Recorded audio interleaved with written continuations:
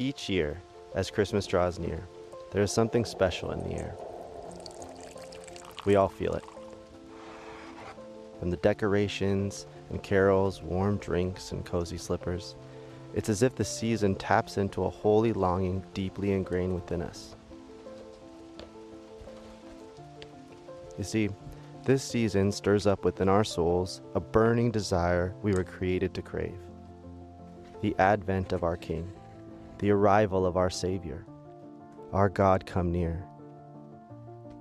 All of our lives we've experienced the curse of the fall, the shadow that sin cast upon this wounded world.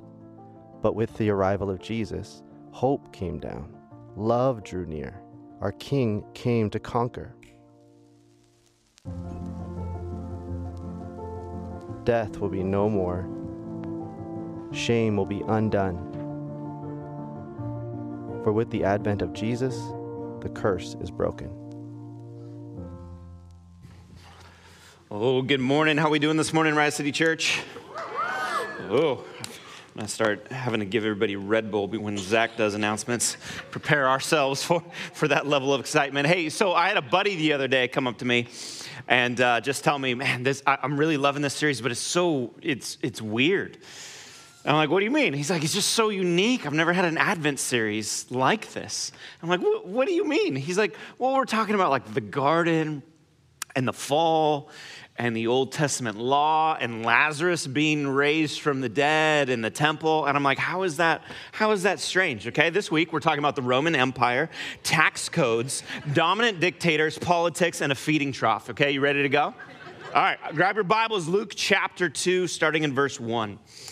In those days, Caesar Augustus issued a decree that a census should be taken of the entire Roman world.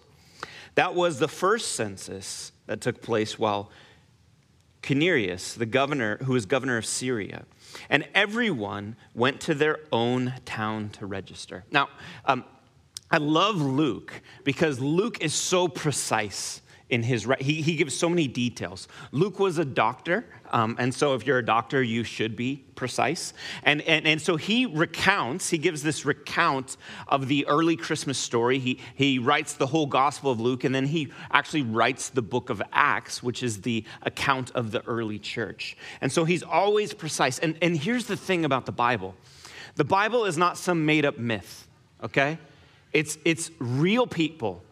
It's real history in real places in real times. It's not written like, folklore where it's like, in Middle Earth, or like at Hogwarts, right? There's precision here. And so as these are historical people and historical places because it's setting the context for a Jesus that actually entered human history. So Joseph also went up from the town of Nazareth in Galilee to Judea, to Bethlehem, the town of David, because he belonged to the house and line of David. He went there to register with Mary, who was pledged to be married to him and was expecting a child. While they were there, the time came for the baby to be born, and she gave birth to her firstborn, a son. She wrapped him in clothes and placed him in a manger because there was no guest room available for them. It's always been a fascinating thing to me because when you study the scriptures and you read through the Old Testament scriptures, it centers around a particular group of people, the Jews, the Hebrews. And all of it is pointing forward to this promised coming Messiah. And as you look at it constantly over and over, it's pointing forward to the Messiah. And there's these prophecies so that you would be able to recognize him when he comes. And even in this passage, we see many of them right here, okay? So let me give you some examples of Old Testament prophecies and how they're fulfilled in Jesus. It tells us that the ruler of Israel, this future Messiah, it will come from Bethlehem. This is Micah 5:2. And yet Jesus, it tells us explicitly here, he is born in Bethlehem. And God moved in human history for this to happen because Joseph and Mary were not living in Bethlehem at the time. But he uses this census for taxation to come to bring them back here. Second, we see that God promised David his offspring would rule, that David's offspring, his offspring would rule forever. And yet Jesus, he's a descendant of David. This is why in Luke and Matthew, you see these long genealogies to kind of paint the framework and the context. It's drawing this lineage back to the Old Testament and the promises that have been made to these people. And yet God also promised that a virgin would conceive. We see this in Isaiah 7:14. And Mary, she was a virgin when Jesus was conceived. And this is important for us to understand because it's actually through Adam that the sin nature is passed on. That we are born with a sin nature, yet Jesus was not because he's not a son of Adam. And there's 450 to roughly 500 of these Old Testament prophecies about Messiah, so that when he comes, you would recognize him. And Jesus explicitly fulfills over 300 of them. And the ones he doesn't explicitly fulfill, that's because they're of future Jesus when he comes back and rules and reigns at his return.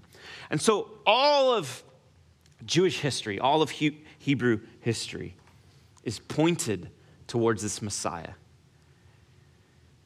And then he comes, and they miss him. They miss him. How does this happen? How is it that they miss him and they don't recognize him? Well, that's what I want to explore today, because that's the last thing I want to happen to us.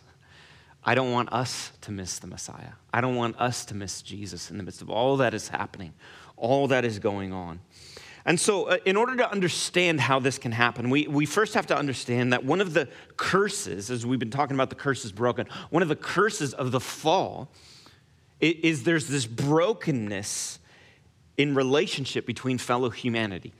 As God is laying out and explaining the curse that is now on Eve, he says this phrase, and he explains that your husband will rule over you and you will desire him. Right? And this word desire, it's not a good desire. It's the same word that's used that sin is crouching at the door seeking to devour us. It's desiring after us. And so there's now where we were created to have this side-by-side, partnership and relationship in the garden. There's now this desire to rule over, and it bleeds over into all of human relationships. Relationships between human beings are now marked by these power dynamics rather than partnership. They're marked by dominance and slavery and abuse and oppression and injustice. The brokenness of relationship that we experience in our lives, that we look back over history and that we've seen, it is all traced back to the fall and the curse of the fall. Again, D.A. Carson, he puts it like this. He says, consumed by our own selfish focus, our own self-focus, we desire to dominate and manipulate others. This fall here is the beginning offenses of rape, of greed, of malice, of nurtured bitterness, of war. And so as humanity goes and multiplies after the garden and builds cities and cultures, we see this dominant power dynamic. It plays out through the story of Genesis and the rest of the Old Testament. And there's 3 cities in particular that we kind of find this, 3 cultures in particular that we find this played out, this narrative of the Old Testament. There's Egypt, there's Babylon, and there's Rome, okay? And what we see in these is the way that the curse plays itself out. First, we find that the Israelites, they're slaves in Egypt. The people of God, they're enslaved for over 400 years, and they're waiting on their deliverance. It's this power dynamic being played out. And finally, who are they delivered by? They're delivered by a guy named Moses, who is a mouthpiece, a prophet on behalf of God. He says, let my people go. These plagues are sent by God. He leads them out, crosses the Red Sea. And so this kind of creates this pattern that they're looking for. They're like, okay, when we're in trouble, God will send us a deliverer to set us free. And then, they get into Israel and they establish this holy land and this place, this land flowing in milk and honey. And then eventually they're overtaken by the Assyrians, who are then overtaken by the Babylonian Empire. And so Babylon is actually the backdrop for a lot of the Old Testament as you're reading through. And so when you read stories like Daniel in the lion's den, why does that happen? It's because he's under Babylonian rule. And so the Israelites, they eventually are actually set free to practice their own religion and culture and customs when this foreign Persian king, Cyrus the Great, conquers the city of Babylon and issues a decree allowing the Jews to return to their homeland, rebuild their temple, and that's all tracked in places like the minor prophets, like Ezra, Nehemiah. But then they find themselves, after the Persian Empire, under the rule of the Roman Empire. And so this region where the Jews lived, it came under the control of the Greeks and then ultimately the Romans. And the Jews, they initially rebelled against the Roman rule, but they were defeated and forced under the authority, okay? So the Romans, they allowed the Jews to continue to practice their religion and to govern themselves according to their own laws, but they were subject to Roman rule and paid taxes to the Roman government. Okay, so this is the context of Jesus showing up.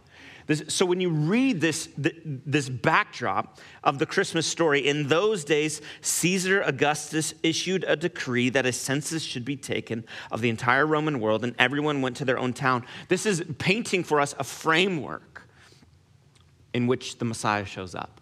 And this is important for us to understand, because the context in which you find yourselves, the world in which you find yourself, it's what sets expectations, does it not?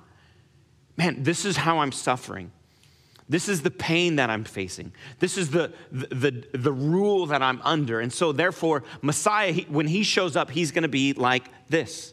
And so there's this tension between the Jewish people, the chosen people of God, to represent and to bless all humanity through them, and the Roman Empire.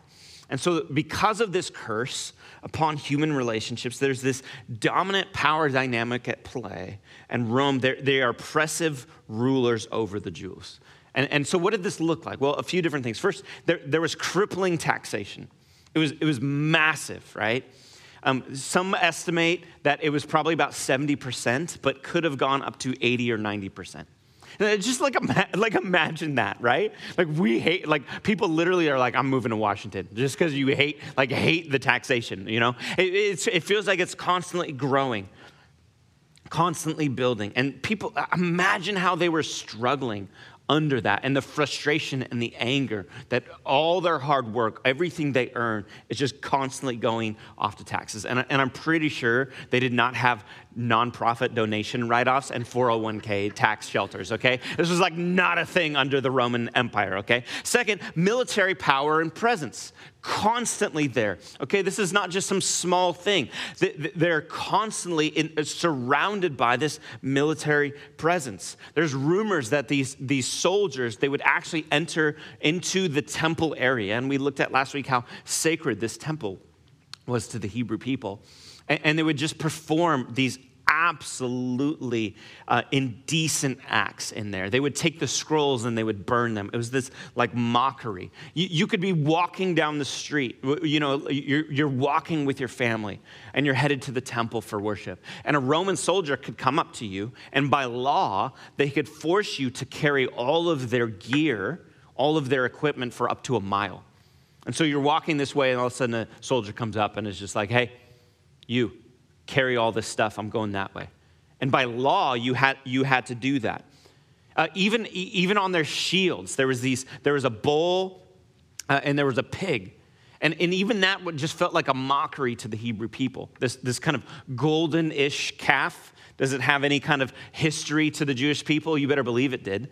And you know, there was this, the uncleanliness of a boar and a pig and what that represented on their armor. Just think, they're just these dominant bullies. And so the story of Jesus, when you read through his teachings, it's soaked in Roman military rule at the time. Jesus says if a soldier demands that you carry his gear for a mile, carry it 2 miles, right? That's not just some like random thing he made up. He's talking about living this countercultural way in the midst of Roman rule. And do you think people liked Jesus for his teaching? Do you think they enjoy? Oh, yeah. They have all these expectations for Messiah, and he shows up, and he talks about things like turning the other cheek and loving your enemies, okay? But this is the context: crippling taxation, military power and presence, and then you think about their homes and their lands, how sacred land was, this promised land. And yet, with the taxation, and how it worked was there was tax collectors, and the tax collectors, they would collect for Herod, and they would collect for Caesar. So Caesar got his cut, Herod got his cut, and how did tax collectors get paid? They just determined whatever number they would collect. This is why it was somewhere between 70 and 90%. And you know how it was enforced? It was enforced by this military presence. So imagine you're working. You have this property that's been passed down family line after family line after family line. And now you get in crippling debt to the Roman Empire. And so people start to lose their homes. They start to lose their way of life. They're losing these spaces that were sacred to them. And then all of this was under the rule of Herod, who was over this region. And Herod was absolutely a dominant dictator. He was cruel. We see here in the Christmas story that as rumors of the Messiah born in Bethlehem, Herod sends his soldiers to kill all infants 2 years or younger born in that area. All male infants in that area. I mean, this is the kind of things that he would do. He would crucify people by the thousands. I mean, he's just this dominant dictator. And so the Hebrew people, they are broken and they are a hopeless people.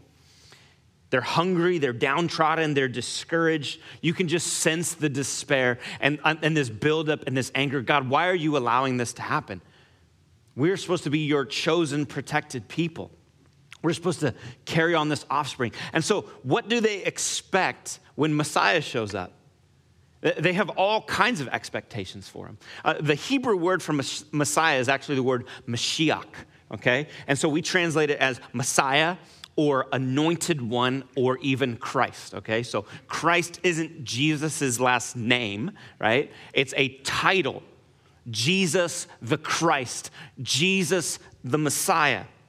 And so when they're looking for this coming Messiah, they believed he would be a great leader who would deliver them from their oppression and establish a new kingdom here on earth. And so you kind of go through what they were looking for, and here's some of the marks that you would see. And in fact, if you ask a practicing Hebrew today, what are you waiting for in Messiah? This is what they would say. They would say the Mashiach, he will be a great political leader descended from King David. Because and a lot of this actually comes from Scripture, but it's this reorienting of Scripture to kind of fit their needs and where they're at. Because Jeremiah 23 talks about how he will reign as king and he will execute justice. And so they're like, oh yeah, he's going to be a great political leader. He will be well-versed in Jewish law and observant of its commands. This comes from Isaiah 11. It talks about how he's righteous and faithful, and God's word is written on his heart, right? And so Jesus shows up and they think, oh, he's going to observe he's going to know the law and he's going to observe its commandments. This is why they were so angry when Jesus would heal a cripple on Sabbath day. Because they're like, no, you're not observing our laws. And so there's no way you can actually be Messiah.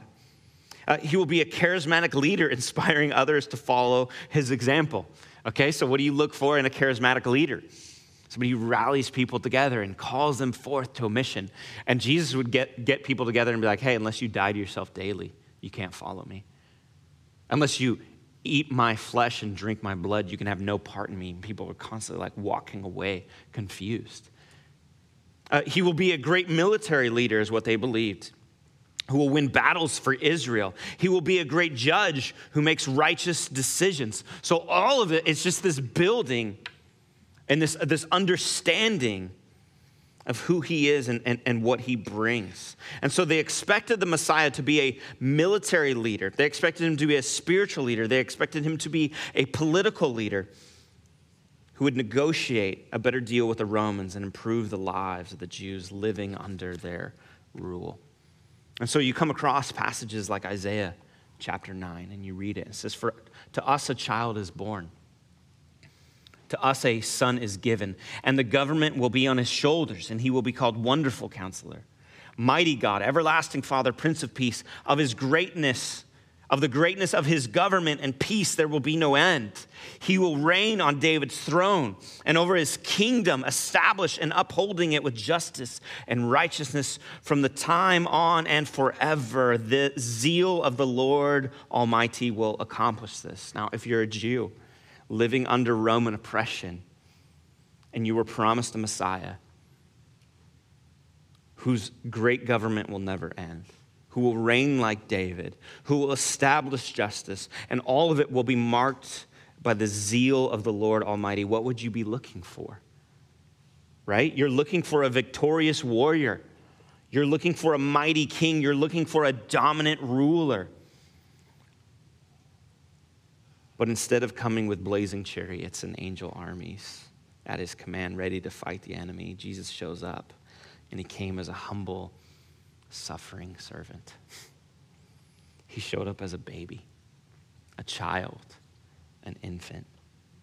And because of their misguided expectations, they missed the Messiah. They wanted a warrior, slaughtering their enemies, doing battle. They wanted a political leader who could rule and reign and establish authority. They wanted all these things, and Jesus shows up as a baby. He was supposed to deliver Israel from all oppressors and lead them into a new golden age of power and authority. A rabbi from Galilee teaching grace, peace, love, and forgiveness is not what they had in mind, was it? And look, they were not incorrect in their expectation that the Messiah came to establish his kingdom. That's exactly what he came to do. But here's what they missed. They missed what that kingdom would be like and how that kingdom would be established. Because what they thought that kingdom would be like would be them in power and authority. And it results that kingdom is actually an upside-down kingdom, completely contrary to the culture around us. One marked by grace, one marked by forgiveness. And they missed how it would be established. See, they missed the Messiah because they were watching for a conquering king, and they couldn't comprehend a Savior that would come as a suffering servant. They refused to recognize a Messiah that was wrapped in the meekness of a manger. And so because of their misguided expectations, it actually prevented them from seeing the true Christ, the true anointed one. And here's the thing. This is why what all of this builds to.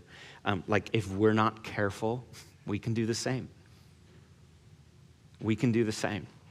We easily can look to Jesus and God and his sovereignty and his authority and think, okay, he's on our side so that we can win whatever political battle we're in. We can win places of power. We can win prestige. We can just progress our agenda. And so we get these misguided expectations ourselves that we put on our Savior. And honestly, one of them that I see in a massive way that Christians are fighting for is power. Man, we need power. We need authority. And so we fought for power and influence in our culture and believe that as God's people, we deserve it. And it's led to what some would categorize as something called Christian nationalism.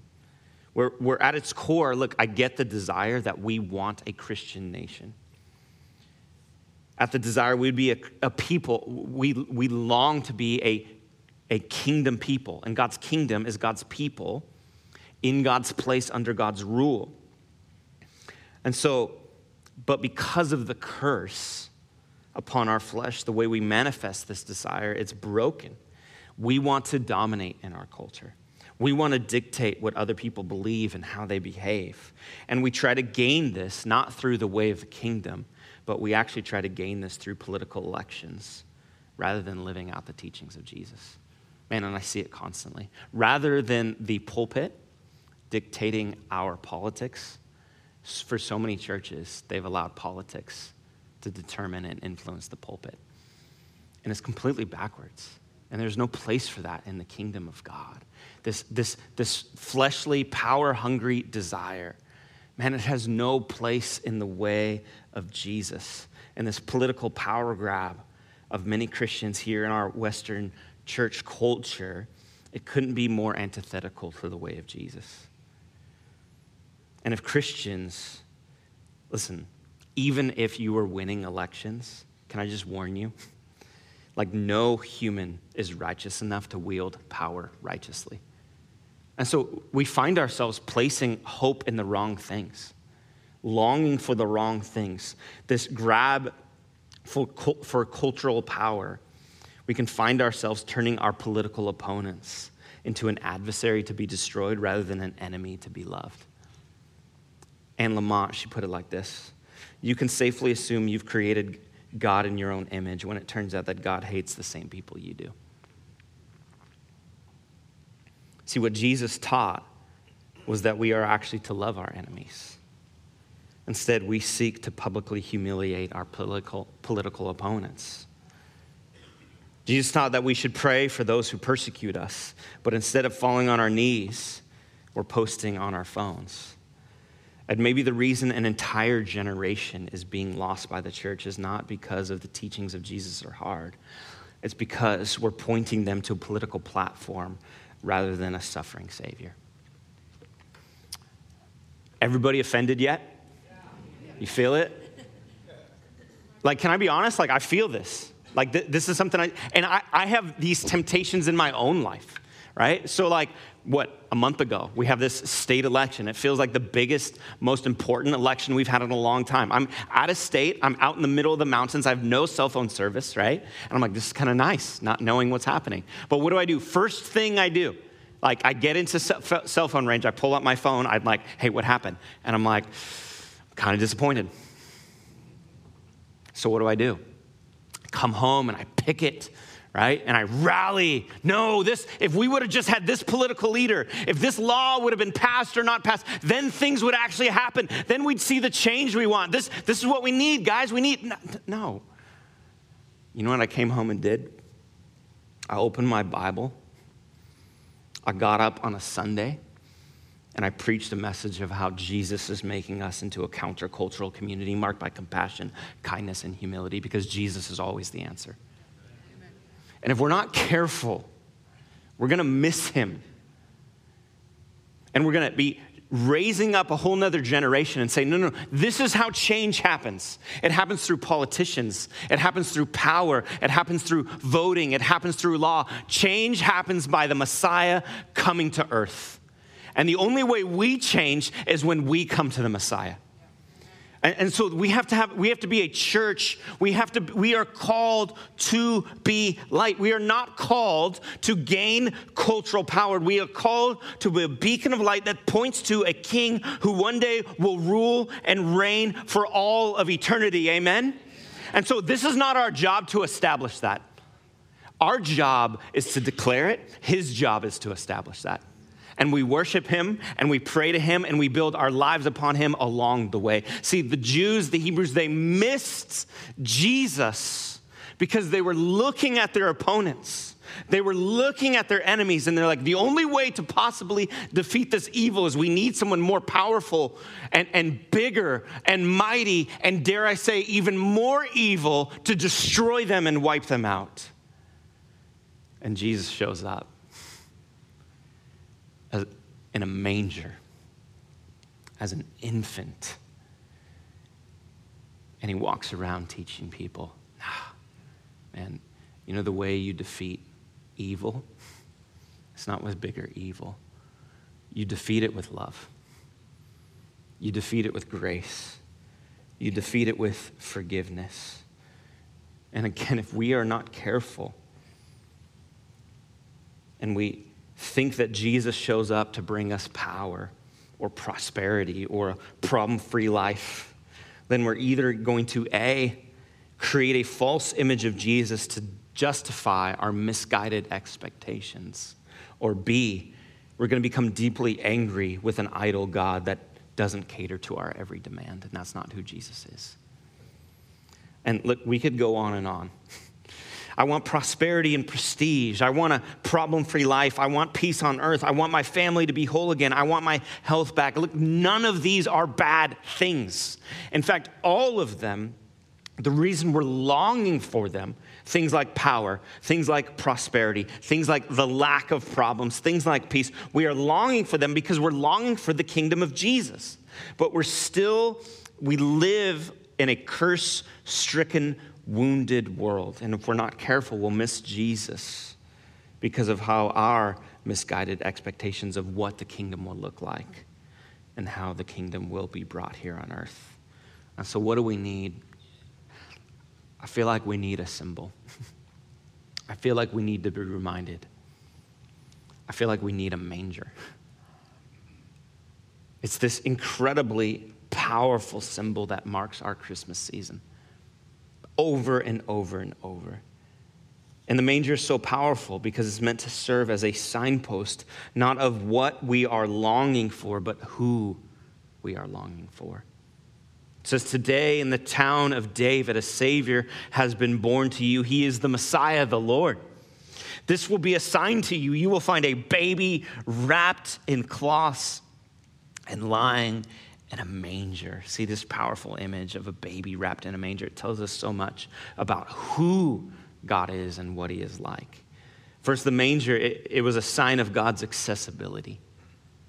A God who comes near that we have access to. It's not just a sign for the shepherds, but it's a sign for all of us that Jesus is accessible to each and every one who seeks him. See, think about this, okay? If the Messiah, if Jesus was born in a royal palace, could the shepherds come and find him? No way, they wouldn't have access. Even if he was born in your average, everyday home household, and they come knocking on the door, people are like, can you not? Nice costume, but can you not, right? You guys smell, they would not have access, okay? But a manger, it was accessible to everyone, and it still is. See, Jesus, he didn't show up for the healthy. He came for the sick. The Messiah, he didn't come for the righteous. He came for the broken. And Jesus, he's not merely accessible to those with enough political power or religious might or financial freedom. Jesus is accessible to all. And can I just remind you, man, this Christmas, man, you have access to Jesus. I don't care who you are. I don't care what you've done. I don't care how you view yourself or how others view you. Let the manger be a symbol, a sign of God's accessibility to you. Second, the manger, it was a symbol of Christ's humility. It's this, just picture it, right? We picture Jesus, the Messiah, arriving on a throne. That's what the Hebrew people were waiting for. Yet he shows up in this rough-hewn, splintery, smelling feeding trough. And this is important because only this can adequately illustrate the shocking condescension that the God of the universe displayed through Christ's birth. This is where Paul in Philippians 2 explains, man, Jesus is fully equal with God because he is God himself. Yet he did not consider that something to be grasped or to use to his own advantage. Instead, he makes himself nothing by taking on the very nature of a servant, by becoming, you know what he became? He became a human, the lowly of the lows. He became a human. And being found in the appearance of a man, he humbled himself by becoming obedient to death, even death on a cross. This is the humility of our Savior. Man, it's incredible. God the Son, he became a human being, giving up the glories of heaven to live as a lonely man, a servant, and he's born in a feeding trough. In a world that values rank and accomplishment and power and authority, Jesus, he chose humility. Paul Levy, in his book, The Condescending God, he puts it this way. He says, God became man and took on flesh. The Creator became a creature. The one who hung the stars lay helpless in a manger. The one who we teach our children is so big, so strong, so mighty, became so tiny, so weak, so powerless. The creator of time entered time. The one whose everlasting arms are underneath his people lay vulnerable in his mother's arms. Man, this is the humility of Jesus. But also the manger, it's an image for how our Savior satisfies. There's all these kind of like really fun play on words as you read through this. Because the newborn Jesus, who is the bread of life, he's in a feeding trough in a little town of Bethlehem. You know what Bethlehem means? It means house of bread in Hebrew. So the bread of life is in a feeding trough in the house of bread. Like, it's like the ultimate dad joke, you know, right? Like this, like father, you know, if you become a dad, you're instantly given this power of puns. And it's the image of God being born in you, right? It's just playing out. The ultimate father. And this is because it's always constantly, as you read through the scriptures, everything is soaked in symbolism. And this is it. And see, we read this and we read about Jesus being the bread of life. And we don't quite understand it. Am I right? Like, that's not our culture. We don't just live on or live for bread, you know? Like, where most of us grew up, none of us knew what gluten was. Now there's like 5 of us who can eat a bagel, right? Like, and so it's not this longing, that desire that we have. But imagine if you were a people who were taxed at 70, 80, 90%. What do you think? There was 5,000 people, plus women and children, 5,000 men plus women and children that gathered around Jesus, and that he had compassion enough to feed them. It's because they had no food themselves. And Jesus shows up and he says, I am the bread of life. And he goes on and he keeps building on this idea that he has the power to give us everlasting life. There's no other food that can do that. There's no other nourishment that can yield lasting joy. Those who feast on this bread will never go hungry. These are the teachings that Jesus is constantly. What he's saying is, what do you long for? And for us, we maybe have different longings. For you, maybe it's family, maybe it's purpose, maybe it's security, maybe it's friendships. I don't know what it is, but whatever you long for, all the longings of the human soul find their full and total satisfaction in Jesus. That's what the manger points us to. And so when we come to him, we have to remind ourselves, no, he is what I'm looking for. He is who I long for. But more than anything, the manger is a signpost pointing to the Messiah. See, all these symbols in Scripture, they're pointing us forward to something. We have the manger, and we don't worship the manger. We worship the baby in the manger. We have the cross, because we don't worship the cross. We worship the Savior who hung upon it. And we have the empty tomb. All of these meaningful symbols, but we do not worship the empty tomb. We worship the one who borrowed that tomb for 3 days. All of them are signposts pointing to Jesus. Now think about this. Why do we need a signpost? Why do we need this explained? Because for Mary and Joseph, like, do you think people believed them? I would argue not a chance. People didn't believe. Joseph didn't even believe Mary. Mary shows up pregnant one day. And what does it tell us? That Joseph was going to divorce her quietly because they were engaged, they were betrothed to be married. And Joseph's like, I know how that happens, and I know that wasn't me, right? And so he's going to divorce her quietly. An angel has to show up to Joseph. And so they show up. Do you think their family believed them? You know what's interesting about this? It talks about there's no room at the inn, right? I know we have our little skits, and there's the innkeepers, go away, right? You know, inn actually means house. Okay, or dwelling. So we don't know that it was like a Motel 6. It might have just been a house, right?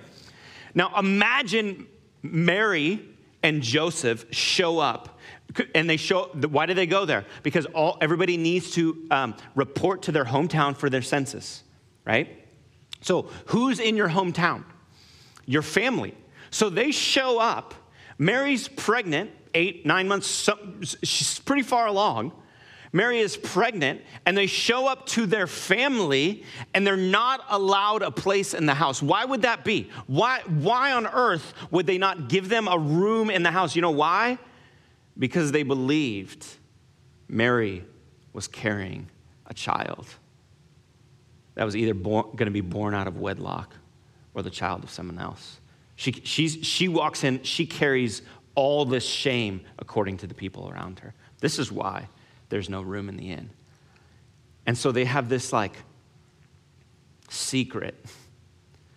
Not that they're not telling people, but nobody believes them. Nobody would know.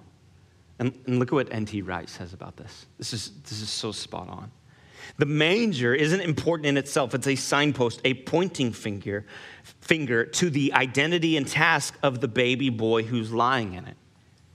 The shepherds summoned in from the fields, like David, the shepherd boy brought in from the fields to be anointed as king. They're made privy to the news so that Mary and Joseph, hearing it from this unexpected source, will have extra confirmation of what up until now has been their own secret. You know, there was challenges that even Mary and Joseph had in believing this. And yet these shepherds, they show up and say, God has told us that this baby that you carry is the Messiah, the deliverer, the Christ, the anointed, the promised one. And so, listen, we need to come to the manger. We need to stop going to the temple of culture adoration or the throne room of worldly power. We need to stop turning to signs and symbols of power and prosperity. And we need to come to the true king who is lying in a manger. A manger that it marks his accessibility to all of us. The king who is swaddled under blankets of humility and humanity. The Savior who lies there, he's the one we are truly looking for. And here's the thing, man. Like, we all have these burdens we carry. We can look at the burdens of the Hebrew people and say, man, that's why they missed the Messiah. But if we're not careful, we can do it too. We've had a painful, hard, challenging last few years.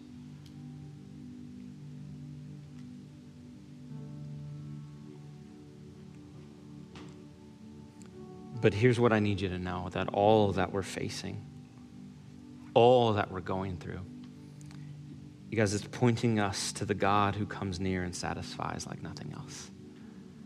It's to get us to this point where we realize, man, everything can be lost except Jesus. Nothing satisfies except Jesus. No one will never not let us down except Jesus. He is the only one.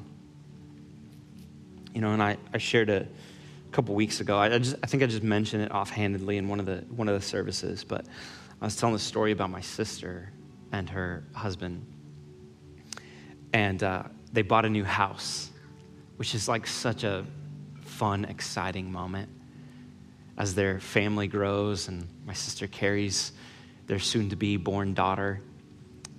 And there's a couple days overlap in between selling their last house and moving into the new one. And so they put all their stuff into a giant moving truck and then stayed a few nights in a hotel. And the night before they were going to move into the new house, get the new keys, that moving truck was stolen. And I'm like, I've heard people getting stuff stolen. Like, imagine all of your stuff. All of your stuff. And I'm like, just devastated.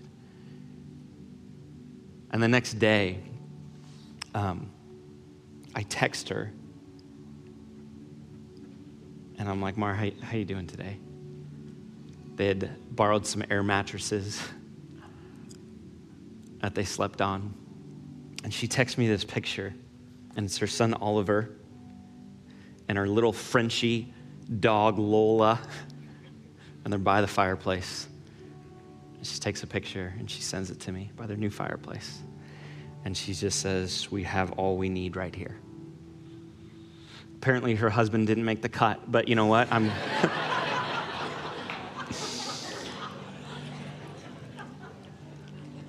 But man, we have all we need right here.